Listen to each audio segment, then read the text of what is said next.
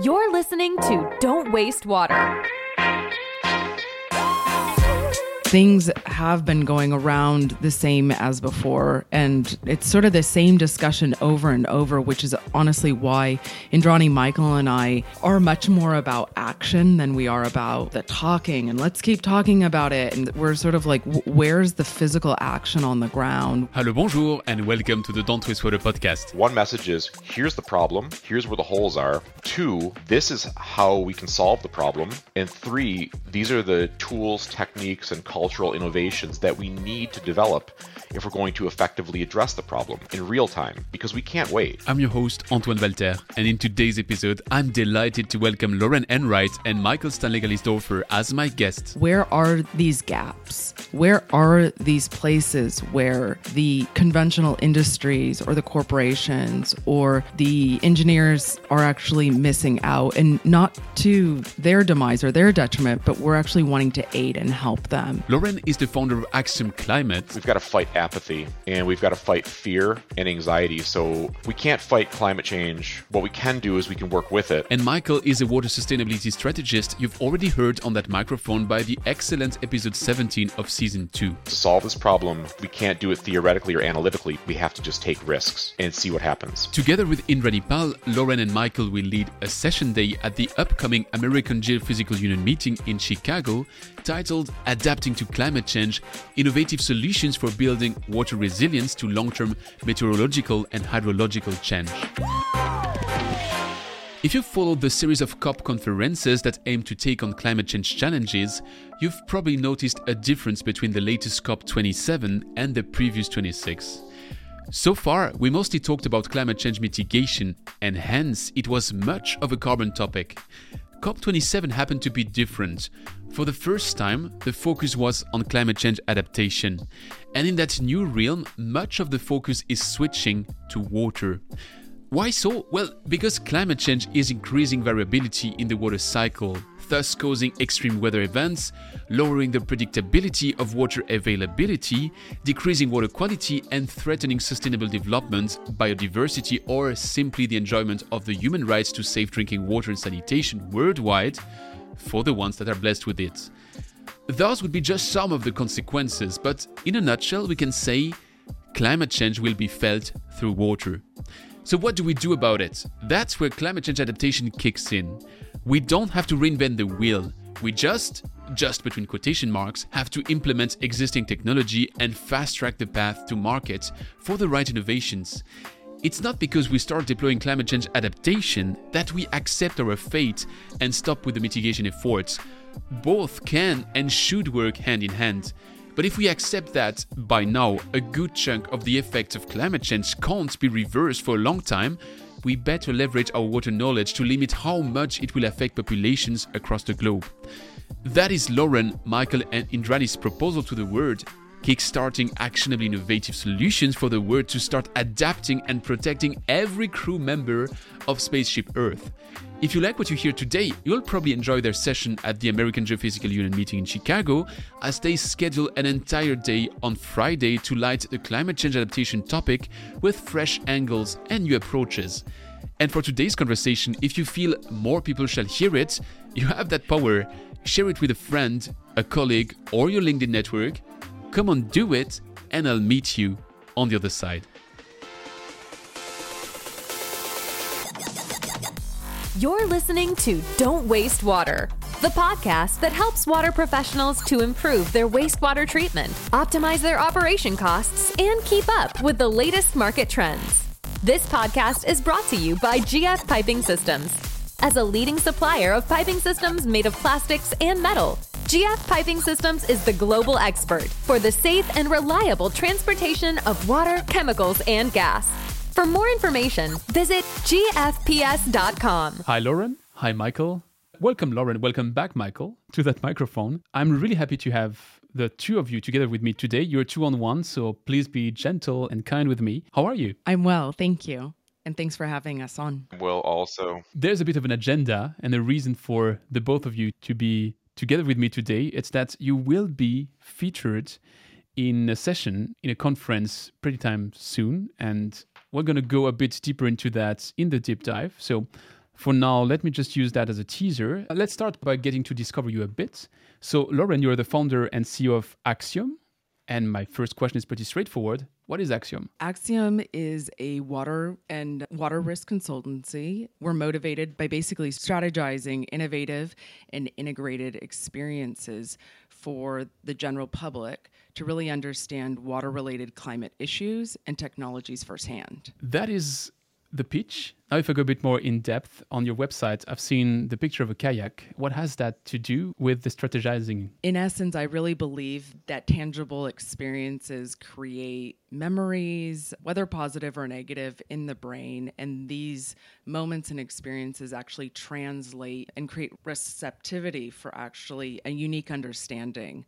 I basically translate that understanding into an unrelatable subject like climate, like water, and technologies. And in this case, the three of us are really extremely passionate about climate and water. And that's what essentially I'm trying to do with my startup, is linking water and ice-based actually experiences to climate and water technologies. And how did you come to that? What's the backstory? It's been a long road, probably ever since I was like 5 years old, but I can jump a little bit into what happened in my 20s. And I got my master's in maritime trade and maritime security, which led me to studying climate change and freshwater related issues in the Arctic, and really from a macro point of view, as well as drilling down into more micro issues. And from there, I then converged my love of the outdoors, specifically mountaineering and watershed issues, into forming this startup that is where I am today. Indrani, which is your third person in that conference, works with you at Axiom. Am I right with that?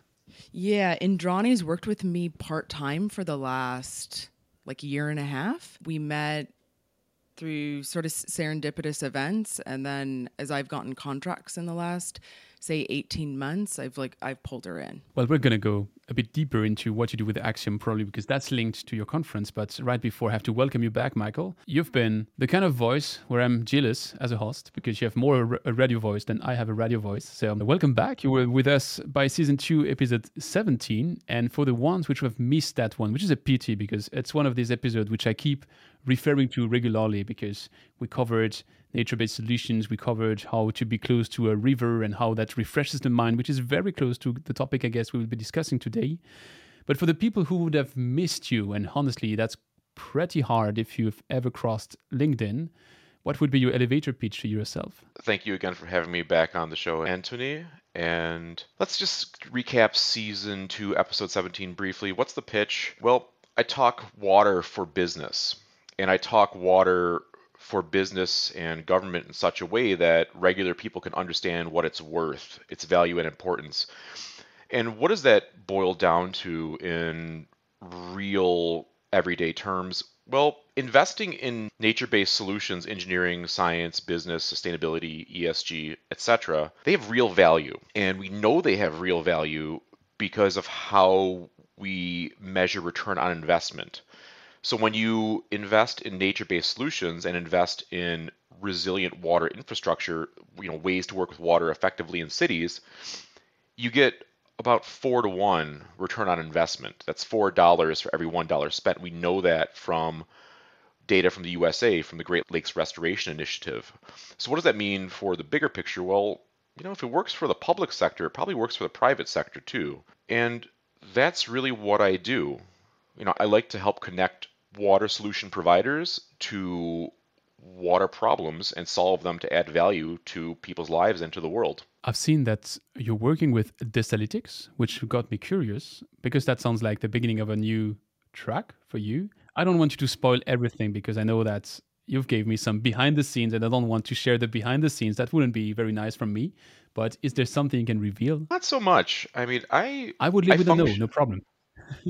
I could say briefly that, Walid and I understand water from a broad scale, and kind of operating independently as just an affiliate, I think about ways to solve water, because just like Lauren was talking about, the way to solve climate is inextricably linked to water. And that's really what brought us all together, because we care about this. This is something that matters, and it's something that also has value. and not just personal value, but economic value. So I call it a triple win. We've got value for the world, we've got personal value, and we also have business value. So we're at the verge of a new world of water-based values. Well, actually, you're offering me the perfect transition, because I was wondering, I've met you physically, Lauren. I've met you digitally, Michael. I don't know what brought the two of you together. Apparently, it's linked to the value of water, but maybe you can explain me a bit more. Michael, do you want to start or? Lauren, I'll just start briefly and say, I think one day you said, let's talk. And so we talked. And then we went from there. I had a pressing question that I knew needed actually Michael's expertise. And this was probably about 2 years ago, maybe even 2.5 years ago, where I called you and I'm just like, Michael, and you just spat out the most like intricate, though succinct information for me to jot down, okay, this would be my next step. And I took it to heart, even though, you're like, do you want to go on a next step? And I'm like, no, let's hang there for a second. But you wowed me by how you articulated information so succinctly. And we've sort of followed each other ever since. And I consider almost like Michael and Johnny and I all mavericks in the field. Like we're all coming from very varied ways and point of view. So we're not just like, hey, we're jumping in it. We have this one specific approach to it, which I very much valued in Michael and Indrani. But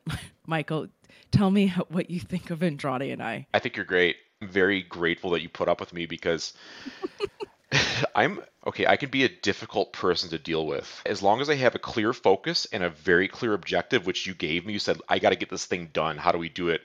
Then I'm hyper-focused like an animal, like a hound. I know what I'm doing. But if I don't have constant reminders to stay on track and I'm left to my own devices, I need handling, like just to protect me from the world from me, and to keep me in line with whatever the world needs me to be in line with. So what do I think about our collaboration? I think that we bring a real lot of unique value to the water sector because we're not trying to solve problems in the way that people traditionally would solve them.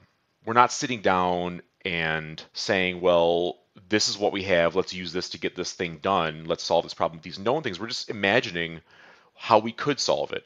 And then we're starting with the end, essentially, and then looking to fill in the gaps. So we know that we want to get this thing done. Like we want to make sure that this vineyard has enough water or something. Then we imagine the kinds of technologies and people that will need to be in place and what the principal or owner or client or whoever needs. And then we see what exists. And then we try to fill it in. What doesn't exist, well, maybe we can build it or find someone to develop it, or maybe someone's out there. So that's what's unique about how we approach these problems. I do what they tell me to do, and I get it done. And we use our creativity in combination with our analytical ability and the ability to communicate the message to solve the problem at a reasonable price, and then communicate the value of that solution to the client and to the world. And that's kind of how I've been thinking of our work for the American Geophysical Union conference coming up. So you mentioned the American Geophysical Union conference. You mentioned vineyards, which by extension makes me think of water resilience. And I guess there's a connection between those two elements. So what is that session that you will be holding at the AGU? What is it all about? What can people expect from what you will be presenting? AGU, as you mentioned, stands for the American Geophysical Union. It's been in, I believe, incorporation since 1920. And primarily, it's a nonprofit studying atmospheric, ocean, space, planetary, basically issues. And it's evolving around science, their research, their outcomes. And essentially, just this year, they've opened it up into innovations, which, lucky for us, we're essentially wanting those larger point of views being brought in apart from just the scientists. Even though we extremely value the scientists and we ourselves have backgrounds in science, we then are wanting to pull in, which we are, friends and colleagues from the finance, industry, from the psychology sphere, from industries. And this essentially is where we're really wanting to focus in on these innovations and these actually nature-based solutions, hardware, software across the board, and what these outcomes will be. The fun thing about AGU is the amount of people that actually attend. So I believe there's 130,000 in membership across the board internationally, and about 25,000 people will attend in Chicago.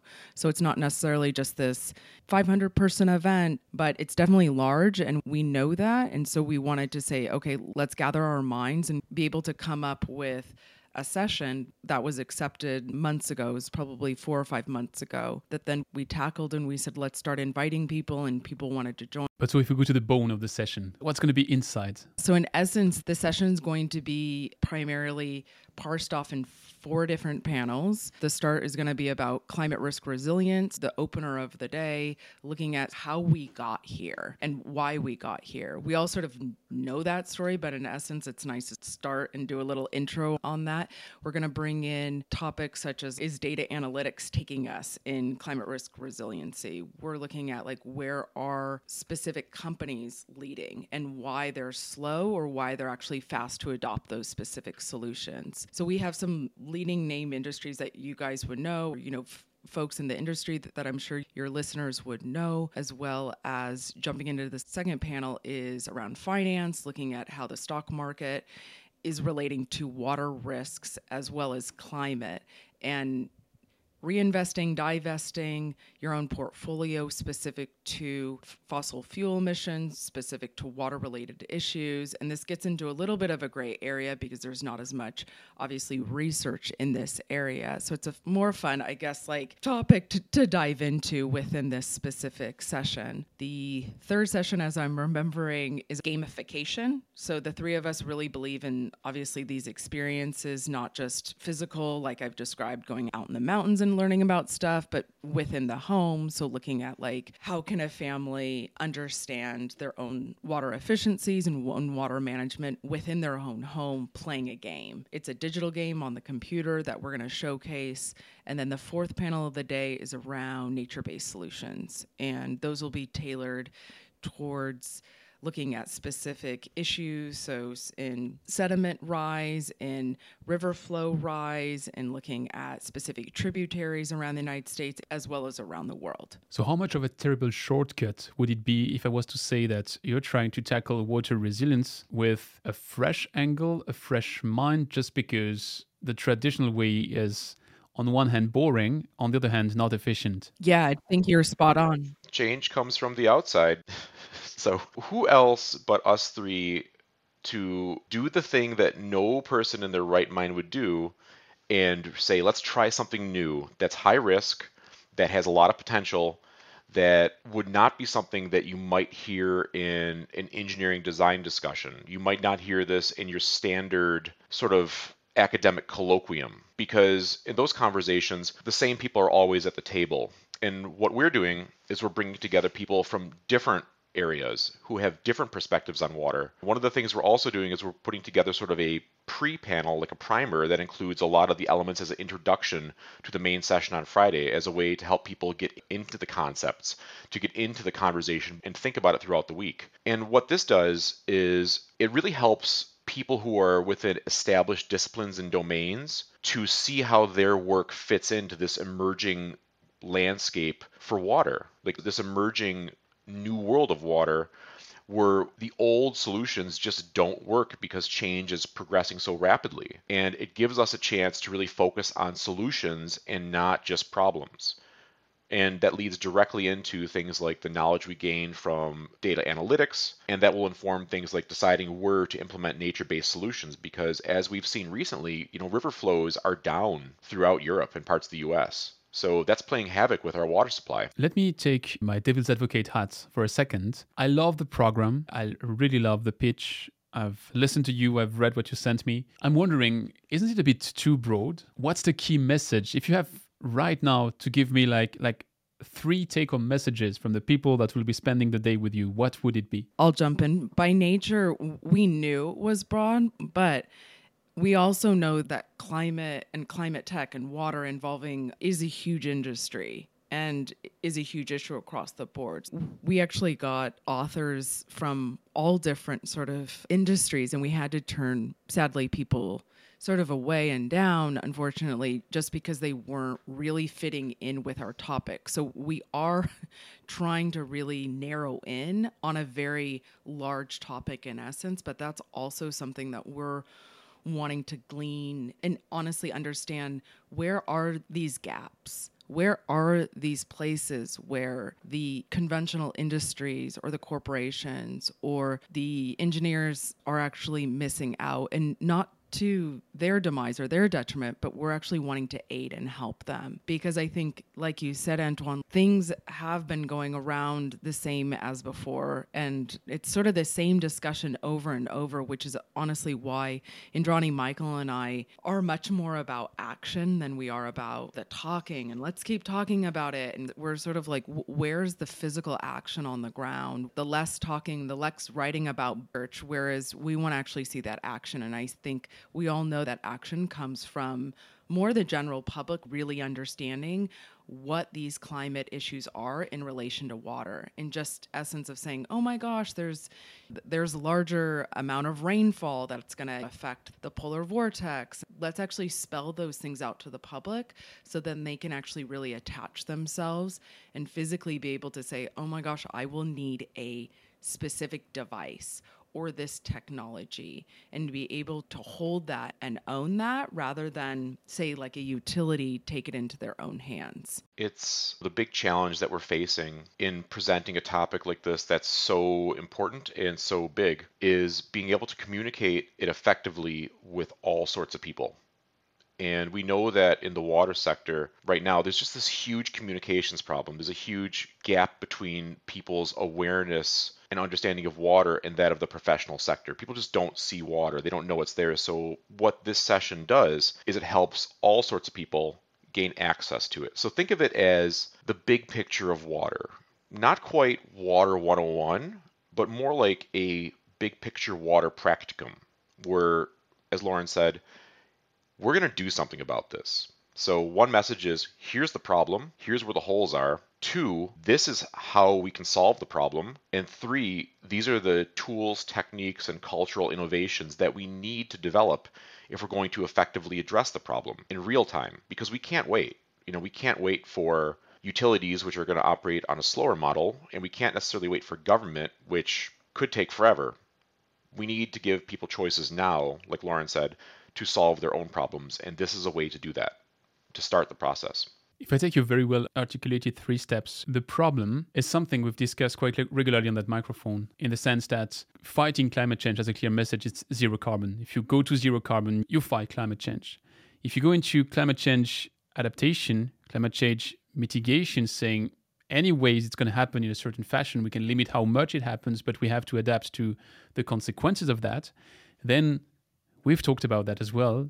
It has a lot to do with water, because there's this quite empty sentence, but which sums it up still, which is, if climate change is a shark, water is its teeth. Once we've said that, we don't have said much, but still it explains a bit the problem. But I think you're fully right in the sense that awareness of the problem is not yet at the level where we could just say, let's skip that because everybody knows it. No, everybody doesn't know it. So it's really reassuring that get the people from there. That's the part I fully get. Then you're presenting the solution and the technologies. And here, again, I'm playing the devil's advocate today. That's my role. How much do we need to come with new solutions? And how much is it just about enforcing the ones we do know are working today, but nobody dares to do it? And I think that's part of it. I think we've noticed that there is that lack of deployment, and whether it's a marketing issue, whether it's a barrier to financing or getting, shall I say, a sales force behind every single climate related technology out there. We all know why electric vehicles, we all know why solar and wind are taking off. They're meteor type of investments. And I think the return on investment specifically, to get into the finance side of it, is just very tangible. And I think it all sort of circulates around and around going, what is this value of water when, we need it for our survival, we need it for practically everything we do and come into contact in the day. So it's essentially like our lowest common denominator among our human race, though we're not, ironically, able to value it. And I think that's sort of the trick. And that's part of where I'm interested in. I think where Michael and Indrani and I are trying to go, where do we fit into trying to understand where these technologies and where our behaviors are lacking in trying to come up with better solutions? Because right now we're sort of just seeing, again, like I said prior in the podcast, just it's over and over, it's sort of the same thing. And I don't mean to say we want to like shock an audience or shock the public. I think it's actually really disseminating information through ways that the public is actually used to. It's a way to help the public connect on a action-based level, on a very emotional level. What comes to mind is a line from David Mamet's Glengarry Glen Ross, which is AIDA, attention, interest, decision, action. So we're calling attention to this. We're saying, pay attention. This is interesting. You can decide to use these technologies and these systems. And when I think about gamification, you can change your behaviors by having fun. Fun is a positive reinforcement, and that leads to action. It leads to real action that you could take in your life. And think of it like this. If a child is playing a game, that child's behavior will lead to influences on the family's behavior, because we all know how persistent children are. I've got 3 kids myself, and Christmas is coming up and they want presents. So specifically touching on gamification, it is a very strong way to create behavioral change with respect to water, and also to create awareness, because the concept and focus of the game is water awareness in some cases, saving water, being aware of water in your environment by directing attention. So looping this back around, yeah, we're not trying to like shock and awe. We're just saying it's here. And when it comes to solutions, yes, there are extant solutions. It's just the market requires education. Market facilitation education is critical to the business case for emerging water technologies. Ways to share clear, coherent, plain language value propositions that make people feel comfortable with their choices. And that will lead to the kind of change that helps us all. That triple win once again, for environment, for the individual, and for society. There's this element of gamification in psychology which comes regularly in what you've shared so far, and that was also something which caught my attention in your, I repeat, excellent pitch to the conference. You're calling to climate psychologists, and that's the first time ever I saw that concept or even occupation or job. I don't know exactly. What is a climate psychologist? I'll jump in. I would say a climate psychologist is a professional who can actually attribute people's grief of the planet to their own personal life, which might be extremely intuitive on a human's sort of internal sensories, but it's probably twofold at where psychology lies within looking at climate and these environmental challenges. I think the general public is definitely getting more and more stressed as there's like an uptick in water-related issues. We can name out fire, hurricane, just like those kind of Washington Post media, like, things are going on crazy.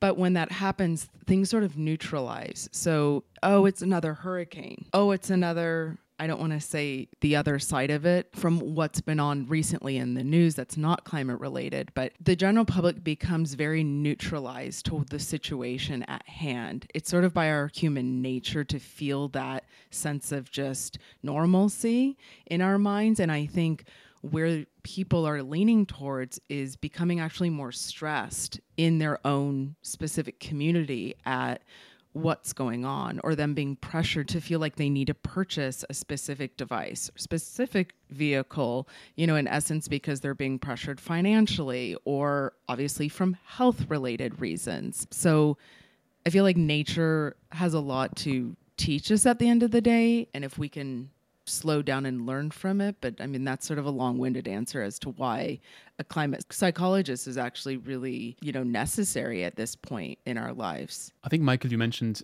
AIDA as a framework, which is appealing to our psychology as well. It's like Lauren said, people are starting to feel the emotional effects of whatever they perceive climate change to be. And that's because there's this constant alert signaling in the media, because people respond to alerts. And that's what a lot of headlines about climate are. Rivers are running dry, fields are withering. These are scary things. And facts are hard, and these are facts.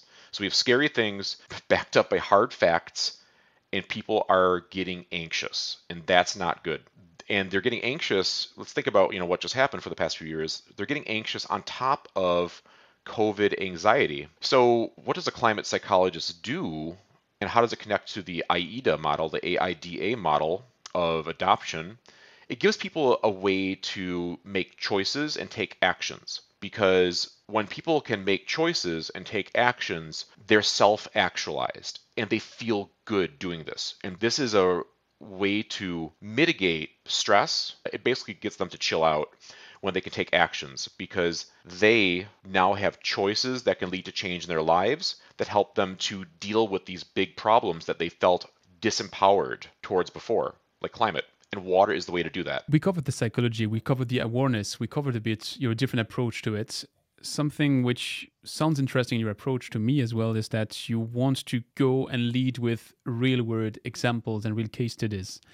I know you will probably not want to spoil the entire session right now, but if you had to tease me with one of these real-life examples, can you share me maybe one each? Sure, I'll jump in. So one example I can give is weather monitoring, sort of like it's around weather monitoring and looking at the uptick in water-related disasters, specifically over the UK. And this is actually in regards to security. So looking at it from a national security level, and we have a featured speaker. I won't reveal her name, but she was the Assistant General at the UN, and she's extremely delighted to speak about this specific technology. So we've had numerous discussions at how it would be deployed and why it would be deployed and what are sort of the necessary steps that it would take, if that's sort of along the line of your question. I can give other examples, but let me know if I've answered that one correctly. That's a good example. If you have more, I'm happy to take more. Michael, do you want to jump in, or I can Sure. keep going? I'll jump in on the other side. And when I say the other side, what do I mean? I mean, once we know what kind of water-related disasters we are experiencing with higher and higher frequency, we can deploy solutions effectively in a targeted fashion. We can optimize our decision-making to solve the problems. And the specific real-world example I bring up is that we have a real world-renowned gentleman who pretty much is the originator of nature-based solutions for river design. And when we think about how rivers are affected by changes in water availability related to climate change, we're not just thinking about how to restore rivers or help them come back to life, we're thinking about how to keep them alive. So nature-based solutions to potential, river flooding or drought could allow rivers to maintain certain areas of key habitat and protect critical infrastructure. And even if we restore floodplains, increase river aquifer storage, which increases local water availability. What does that mean in real terms? If you design rivers in line with natural principles using natural materials like logs, trees, intact floodplains, you can say, here is where we've had problems with river flooding or drought in the past. We're going to target our natural design to either increase water availability by improving riparian zone function in areas of drought, or creating more stable banks that reflect, say, natural accumulations of wood where there's more flooding. And it allows us to deploy that solution effectively with knowledge to start, because we can't make the right choices if we don't know where the problems are and how bad they are first. And this helps us save money because we don't have tons of money to waste. So using nature-based solutions for river design in flood and drought-prone areas based upon our awareness, which Lauren mentioned earlier, this awareness of water-related climate disaster. You're mentioning how we have to understand the problem first. Let me try to get that one right. What is the number one key topic problem? Is it that we have to fight climate change, or is it that we have to fight our slowness to adapt to climate change? Oh, I could say, Lauren, may I field this one first? Step in, please do.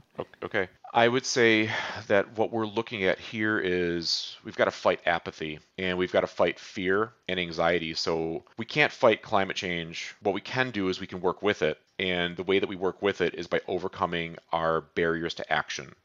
So the big point is take action. You can do it. Fight the fear of the unknown, because to solve this problem, we can't do it theoretically or analytically. We have to just take risks and see what happens and see what works and what doesn't. But taking risk in that field usually goes with the right incentives. Do we have the right setup of incentives in place so that we would dare to take the jump? I think so. And I'm going to refer back to, I guess, sort of water intelligence systems, water sensing systems, like any sort of predictive systems or descriptive systems that allow us to understand when, where, why, and how water-related disasters could occur. What that does for us is because, let's think about a more practical example, floodplain mapping. So floodplain mapping, maps were made maybe using data that's, I don't know how old now, maybe 20, 50 years old. Who knows how old it is, but it no longer works. With better intelligence, we can say, don't build here. The incentive for the private sector, for the insurance and reinsurance industry is, look here, we can tell you we're not to insure houses or businesses.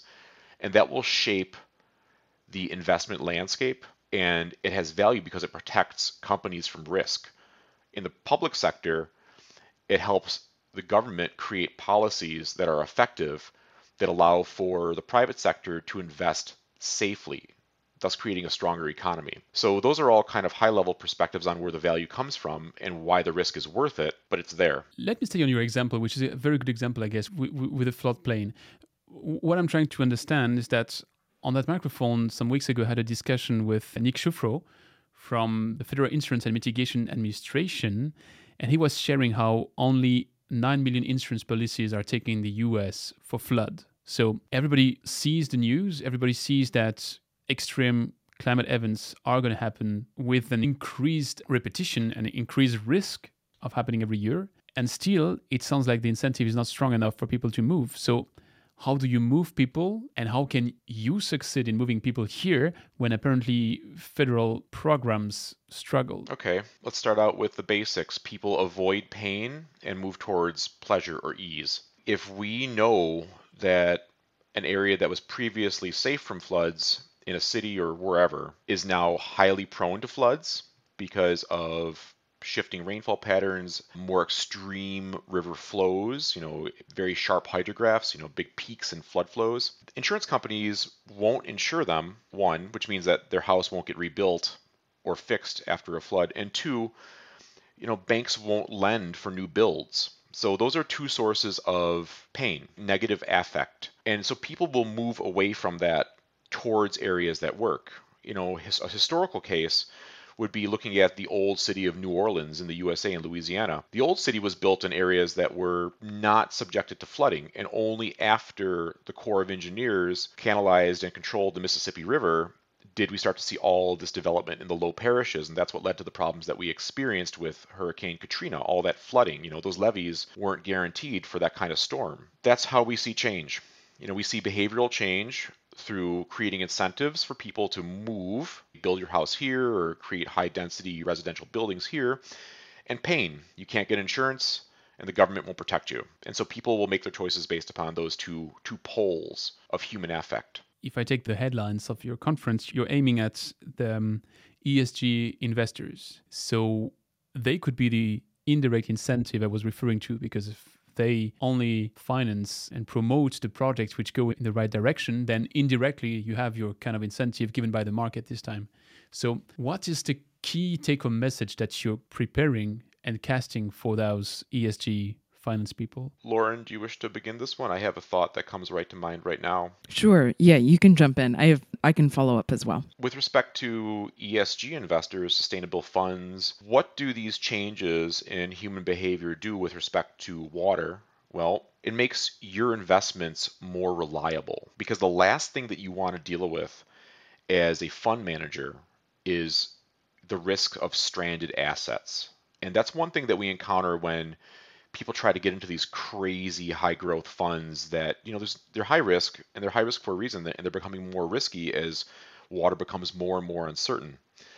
So what's the take home message for sustainable investments, ESG investors, ESG staff at corporations? You want to put your money where water will be in the right amount at the right time and won't be at the wrong times. Places where it's not going to flood, places where you do have reliable multiple sources of water, atmospheric, ground, and surface water, because it means that your portfolios are stabilized and you can provide a more reliable return for your investors, and business runs on reliability, and that's better for all of us.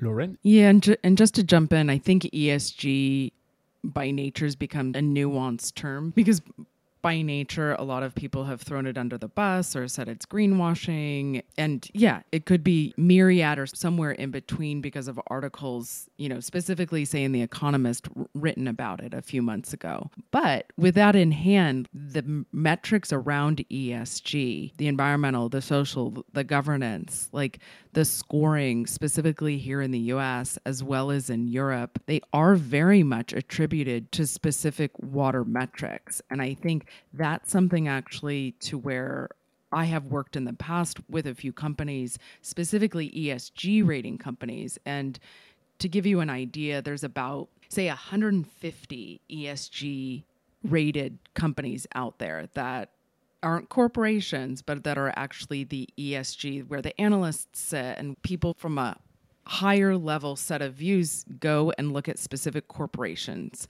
and look at, all the different metrics from biodiversity to waste management. And there sits in the E, the water, where we're extremely obviously interested. And those metrics look at filters such as a water strategy, a water plan, where they publish numerical water-related analytics and data. They report on water recycling. And I think these specific metrics are extremely valuable in looking at revenue, in looking at net sales, in looking at where pollutants are. And so even in Europe, and we can jump to where ESG looks quantitatively in the US very differently than what it does in Europe. I think in Europe, you guys follow the SFDR, where there's the environmental, the social, and the governance, and following like Article 8 and Article 9, where you guys are either aligned or not, but those follow more, I believe, where facilities are. So like where water stressed facilities are, and if those sites actually have a specific water score and why they will or won't be built on that specific site from then on. It's high level, but like Michael's attributing to, it all runs its course within where we're trying to lead in this session, in actually our specific finance session, looking at how finance and the S&P are all really tied to industry, not necessarily water, but inside of where the E is within industry. I think that makes for a good tour of the content of your session. I'd like, before closing that deep dive, to understand a bit what happens before and after.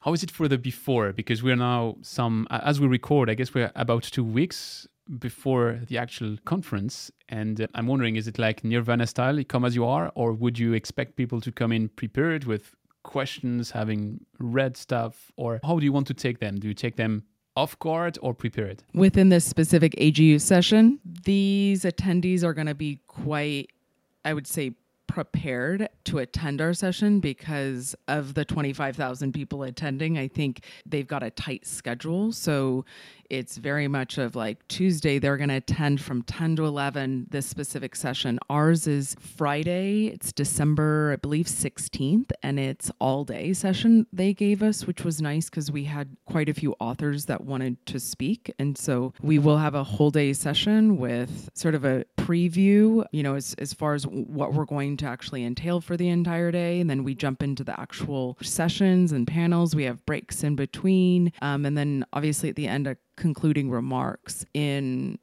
what we covered that day and then what is to follow regarding how we're going to keep in touch with AGU and what the spring meeting is going to entail with the three of us, and then specific partnerships that we're looking to actually partner with. So as far as sort of that day goes, in general, Michael, I believe, is leading the session on Tuesday. And Michael, remind me of the time. I think it's 10 to 11:30 or... The pre-session introduction to the main session is Tuesday, December 13th from 11 a.m. to 12:30 p.m. And we're going to have a number of great guests from around the world to help our expert audience that is very savvy and well prepared to see exactly how their work can connect with and benefit from our main session on Friday, because the key is that we bring value to the table for anybody who attends. We want you to walk away with something worth it, and we want to continue working with you in the future and keep the conversation going. What will tell you that you had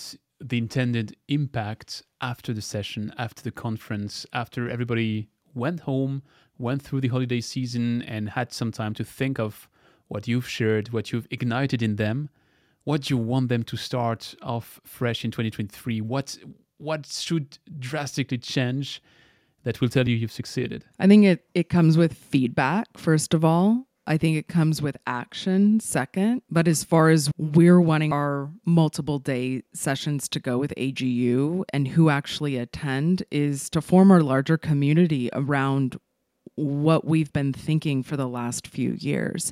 And it doesn't have to be, say, these drastic changes, but it does have to have a rolling ball effect. And I think between the three of us, and Johnny, Michael, and I, we're extremely excited to open the door and be able to gather feedback on where we've gone, what we're coming up against, what other people's feedback is, and to where we can actually move forward. Because I think that's sort of one of the main pieces where I see people just in general don't have as much ability to gather feedback to say, let's have positive change, let's have negative change. But I think that's sort of where in between these sessions is actually where we're going to ask for feedback. So it's very much going to be a conversational day as opposed to us just speaking to them and having our panelists just speak to them from this sort of hierarchy stance. Yes, exactly, Lauren. That's exactly how I see it. People are interested and engaged and want to do something.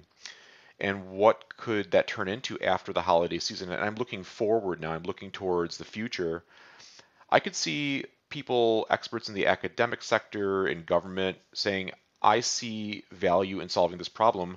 Maybe I will engage in a form of social entrepreneurship with somebody I met at our session. Because as Lauren said, this is not a dictation. This is not from on high, giving a message from the top of the mountain. This is very much on a level playing field saying, how can we work together? So building the infrastructure for water innovation collaboration as a way to adapt to climate change.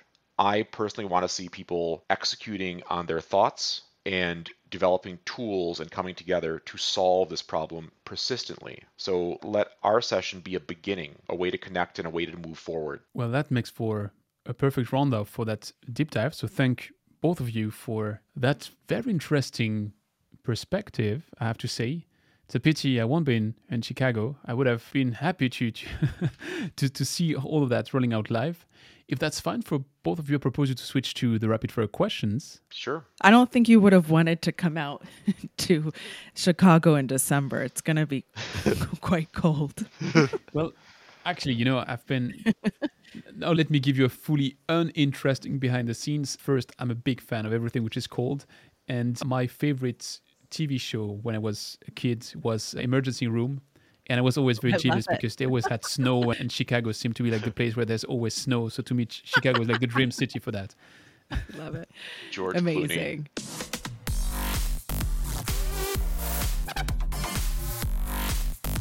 It's time for the rapid fire questions. For the rapid fire question that I proposed to you is that I will be sending some of them to you, Lauren, some of them to Michael, and there's one where I want to have both of your inputs.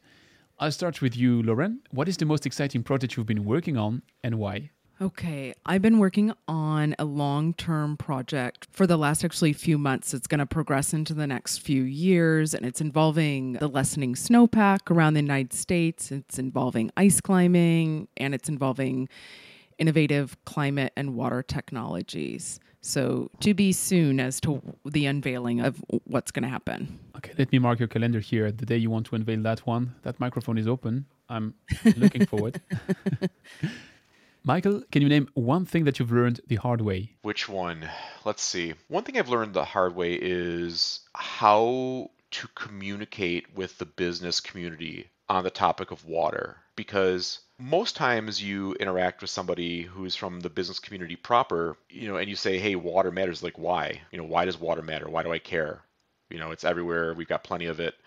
And the trick there is connecting water to what they want, which is typically some sort of profit or gain. So what I've learned the hard way is to start with the end. You don't have 3 minutes for an elevator pitch. You've got 15 seconds to get someone interested because nobody wants to waste their time. So I've learned not to waste business people's time when it comes to water. Lauren, is there something you are doing today in your job that you will not be doing in 10 years? Hopefully not wearing as many hats as I do. Yeah. That's a good one. Michael, what is the trend to watch out for in the water sector? I would look at the water startup sector. I would keep your eyes wide open and attentive to who's getting funded in what amounts and what kinds of technologies are generating sales, maybe not profits. I would look at companies that are starting to sell what I call a water optimization technologies. We're thinking about things like Hydroloop, any kind of water recycling system. I would be looking at that for household use. I'd also be looking longer term at industrial water supply systems, especially atmospheric water generation systems, because they fill in gaps in water supply that can't be met with natural water or desalination. So the water sector is growing as we speak, but in a strangely quiet way. It's almost as if people don't see it happening. It's so big and all around us. So look at water startups and look at them very hard and keep focused on them, because I see tremendous growth in that area. For my last rapid fire question, that's the one which is for both of you, so you both have a chance to go at it. Lauren, you just said you want to have less hats. Still, I'm giving you one more.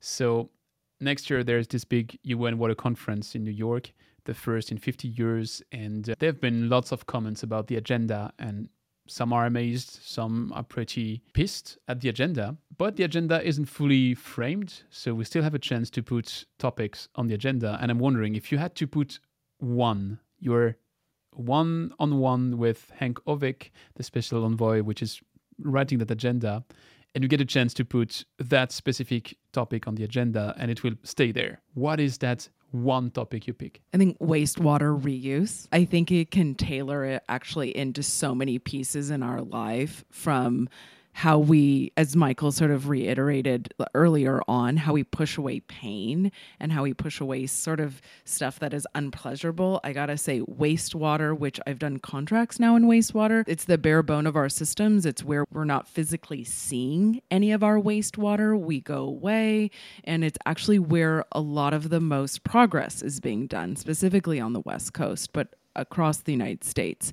And I think when we get that into our mind, that we're actually going to be using and reusing our water, is going to be a whole cyclical type of revelation for the everyday consumer, even though it is maybe one of the most disturbing pieces that we can sort of hold in ourselves. It can go into narratives around our background. It can go into groundwater. It can go into all different types of technologies. But I see wastewater reuse as sort of this topic that's lingering in the background. But frankly, so many clients across the board have brought that up to me. And it's the one issue that actually is lagging in terms of the regulation, in terms of the talk, in terms of where we're going to place our future in. That's definitely a topic which I would love to see on the agenda. So thank you for adding it. And Michael, same question to you. What would you put on the agenda? This one might sound extremely boring,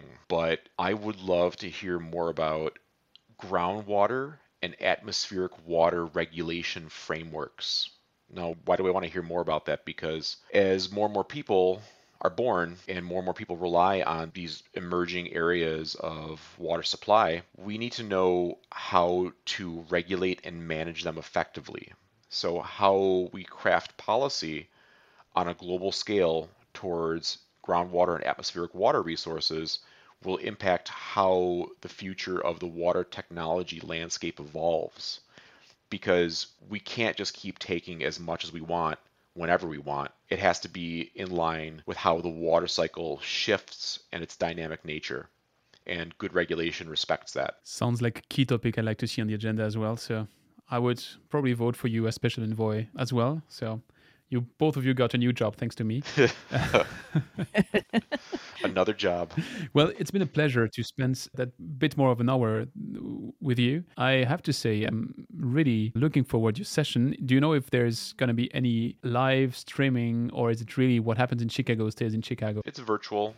There's virtual. I believe there's too. lives. Yeah, exactly. So I will put the links in the show notes so that if some people got teased like me by what you shared today, that they would have the pleasure also, if they cannot make it to Chicago to join you online. Michael, I think I've tried to push you in a corner in the opening of this discussion, but I still mean it. If you have big news to share anytime soon in the future, that microphone is open to you. I'd be happy to cover that and do like your personal update 5 seasons after your first personal update on that microphone. And Lauren, I mean it with all my heart. The day that you want to share about your project, which you teased me when we met physically and which you teased again today, I'm really fully into to get the ins and outs about it. So thanks, both of you, and I wish you all the best in Chicago. We appreciate being on. It's been a pleasure once again. Thank you.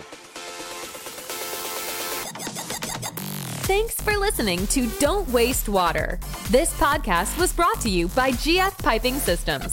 Loved this episode? Head over to Apple Podcasts to subscribe, rate, and leave a review. See you next time.